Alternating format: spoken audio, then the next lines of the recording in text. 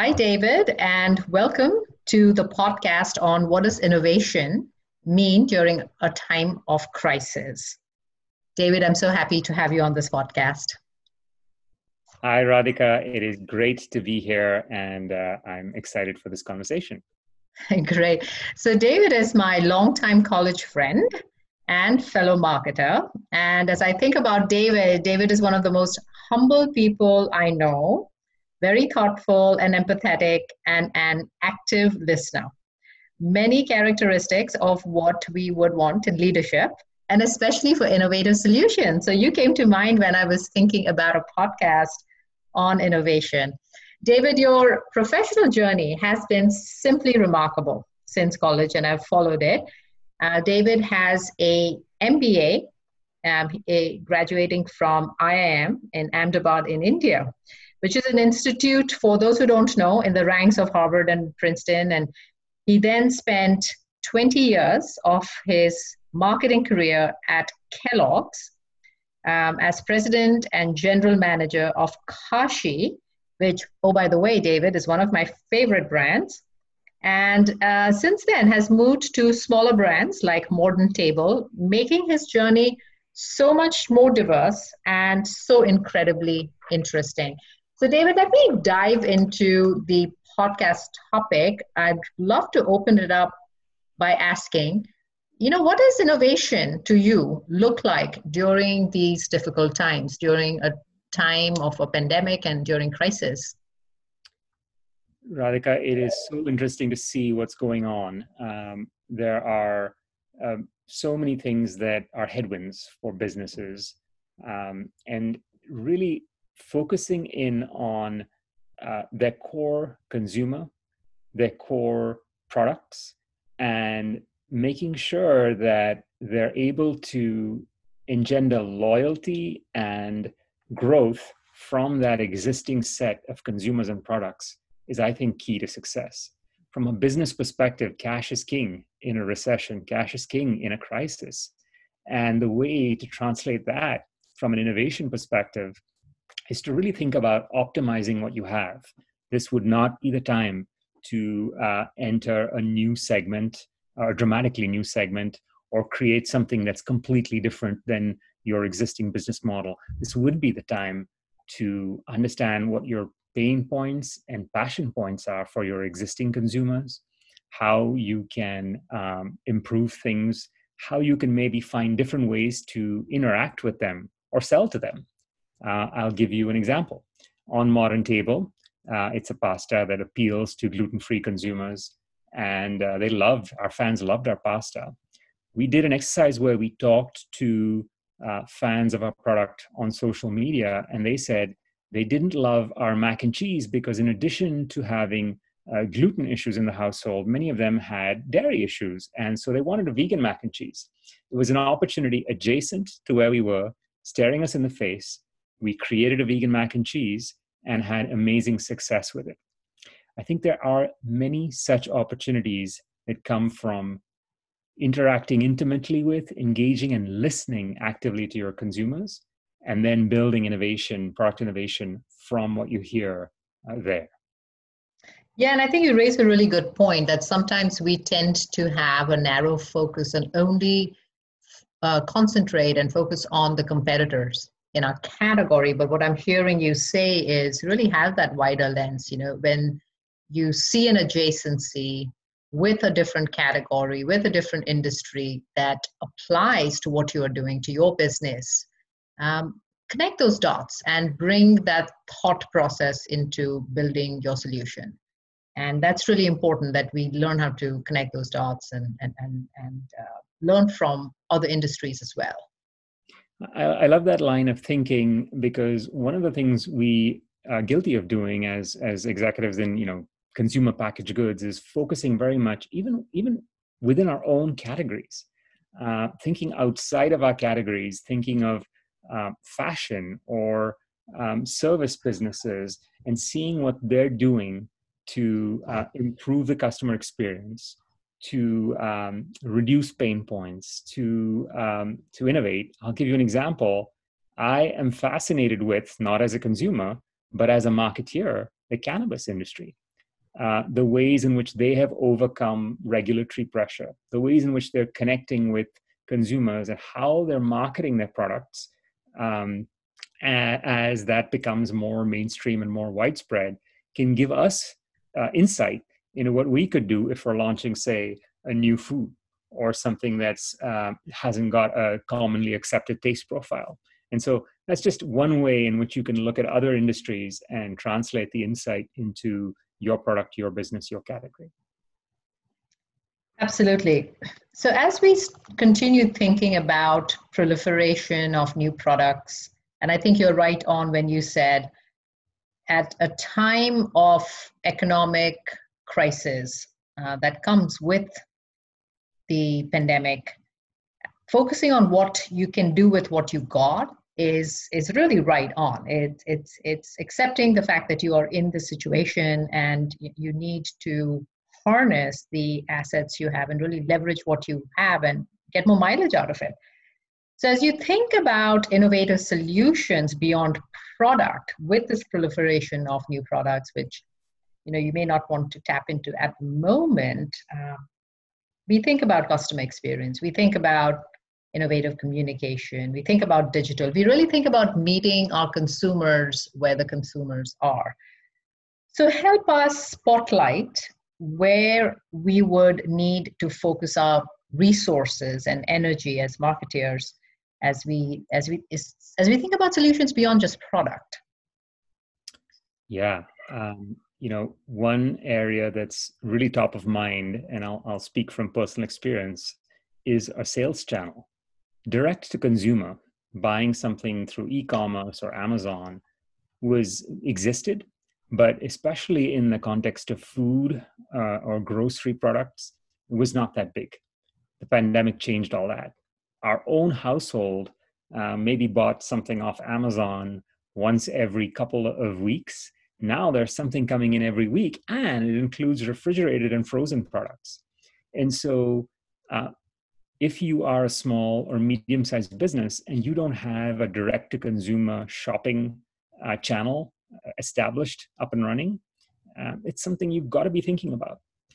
This is something that the pandemic forced upon us, but as marketeers and business owners lean into this trend, they realize that it's a great channel because it gives you a ton of insight and information. You can build a direct relationship with your consumer, unlike what you can do through when you're going through an intermediary, a distributor or another customer.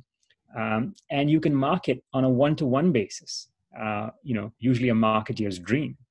And so direct-to-consumer is one example of innovation that has nothing to do with product and everything to do with understanding where the consumer is and then meeting them there. Another one is how we do marketing in this day and age. One of the core principles in marketing a food product is to get food in mouth. Well, that's very, very difficult to accomplish today because you are not allowed to get into stores, and it's unsanitary, it's not unsafe. And so brands are coming up with innovative ways to demo their products, to get them in front of consumers and share with them the experience of consuming and interacting with it. The tech industry has had a long tradition of unboxing and unbagging as a way to celebrate the launch of new products and creating video content around that. Consumer packaged goods brands are now adopting that as a way to do what they call a live demo, a digital demo. So thinking about different ways to market that may be more cost effective, that may be more targetable, that maybe allow you to have a two-way conversation instead of a one-way conversation is a second example. And the last one I'll share is thinking about the trends. If you step back and think about what's going on in consumers' lives, health and immunity is a big focus. But because we're all at home, indulgence is on the rise. The sales of frozen pizza and ice cream have increased dramatically since the pandemic. And so at the intersection of that is this trend towards permissible indulgence. And if you can position your existing products to meet that trend, you are definitely going to benefit. And maybe that's where there's closer in innovation that you launch that takes advantage of what's going on in consumers' lives. So 3 ways to innovate: the sales channel, the marketing, the way you go to market, and the way you think about how to connect with people's lives and make your product more relevant at this time of the pandemic. Yeah, it's all about transformation at the moment. Absolutely. And our lives have been transformed in so many ways. And I firmly believe that marketing as a profession is also undergoing a transformation in the ways in which we connect and the ways in which we innovate. Yeah, I think the way we learn from our consumers, the way we observe, the way we do market research, crowdsourcing, for instance. And earlier we were talking about introducing new products with the mindset of an entrepreneur, something that we can all adapt to, and allow ourselves the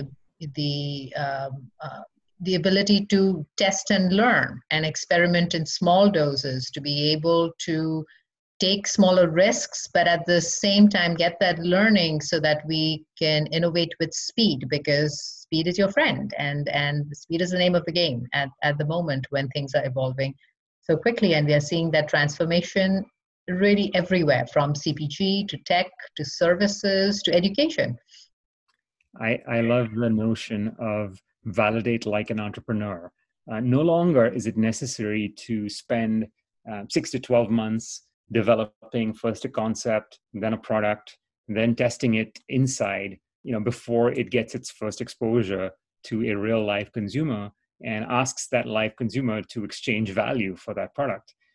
Developing something that's imperfect, something that's a prototype, is very feasible. Consumers are much more accepting, in fact, enjoy the idea of trying something at the beta stage and giving you feedback.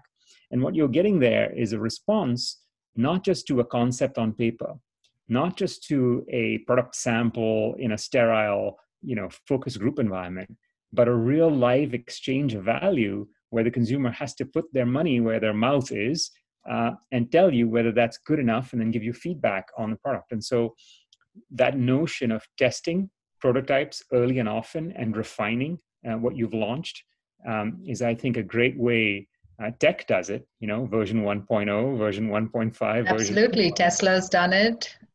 And we've gotten used to it with technology products doing it. We as consumers are now more trained in accepting that there will be an upgrade coming, and we are okay with it.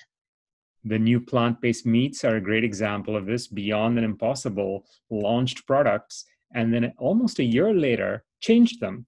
And in the past, it would be something that you don't share with consumers. In fact, they celebrated the notion that they had upgraded, improved their products, and that's a great example of doing innovation on the run and improving your product experience, improving your customer experience.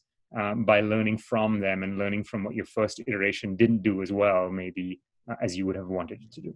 Yeah, and I think that's very true, that it allows you to iterate as you learn, and it allows you to understand nuances of what might work or might not work for you. And execution, as we know, is king. And if things look great on paper but cannot be implemented and executed as well as they should be, that's where things start falling through the cracks. And really understanding the customer journey and seeing it in action, seeing a product in action with a consumer, allows us to understand the nuances and proactively be able to solution for those nuances where we think things are likely to fall through, making that execution, making that implementation much more flawless from a proactive standpoint. That's so right, Radhika. And I'll connect what you're saying to something that we talked about right at the beginning, which is in an environment that's recessionary, in an environment where cash is king, where resources are limited, and you want to make sure that you're making the right launch, or you're making the right decision. It's no longer about finding that one silver bullet perfect product.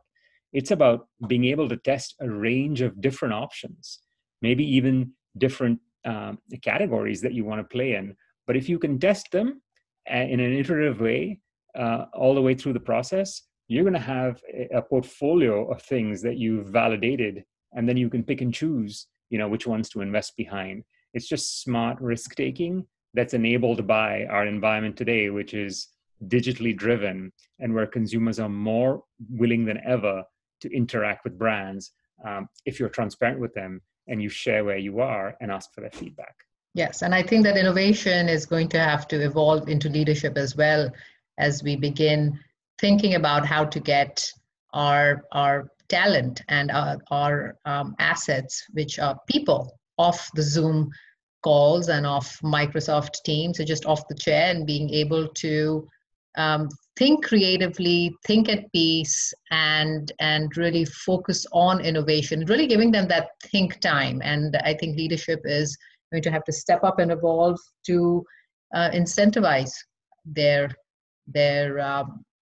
folks to get out there and think more, and think in a creative way and in a space that allows them to think broadly rather than only diving into the problems at hand. And so I love everything that you have said so far, and I'd love you to be able to summarize some of the key points that you think we should take away from here and what we should spotlight our attention on. So I'll summarize by using the example of this exact podcast. What you have done is a great example of innovating.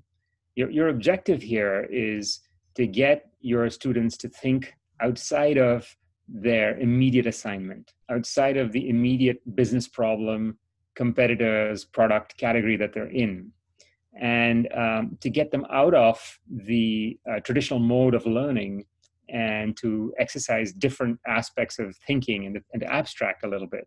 And what better way to do that than to create a podcast, to bring in folks from different disciplines.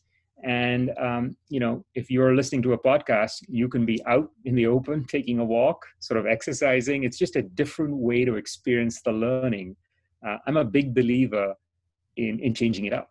And so the things we've talked about today, focusing in on your core, knowing what your key message is, but at the same time, using innovative ways to get at the solution is just perfectly embodied by this podcast. And it's been a pleasure to be on it. Thank you, David. And thank you for reminding us that with crisis comes challenge, and with challenge comes opportunity. And so that leaves us a lot to think about, David. And I have had a tremendous pleasure just getting ready for this podcast, talking to you today and exchanging thoughts. And I look forward to more exchange of thought moving forward. And may I just say, David, that you are the same humble, empathetic thought leader that I knew back in college, and not much has changed. And I love that about you, given all the success that you have had in your professional life, and yet you remain to your core, just like a strong brand, to your core, the same person. So appreciate your time, look forward to more, and I hope you have a wonderful weekend ahead of you, and we'll have you back on the podcast very soon. It's been an absolute pleasure and a privilege, Radhika. Loved it, and thank you.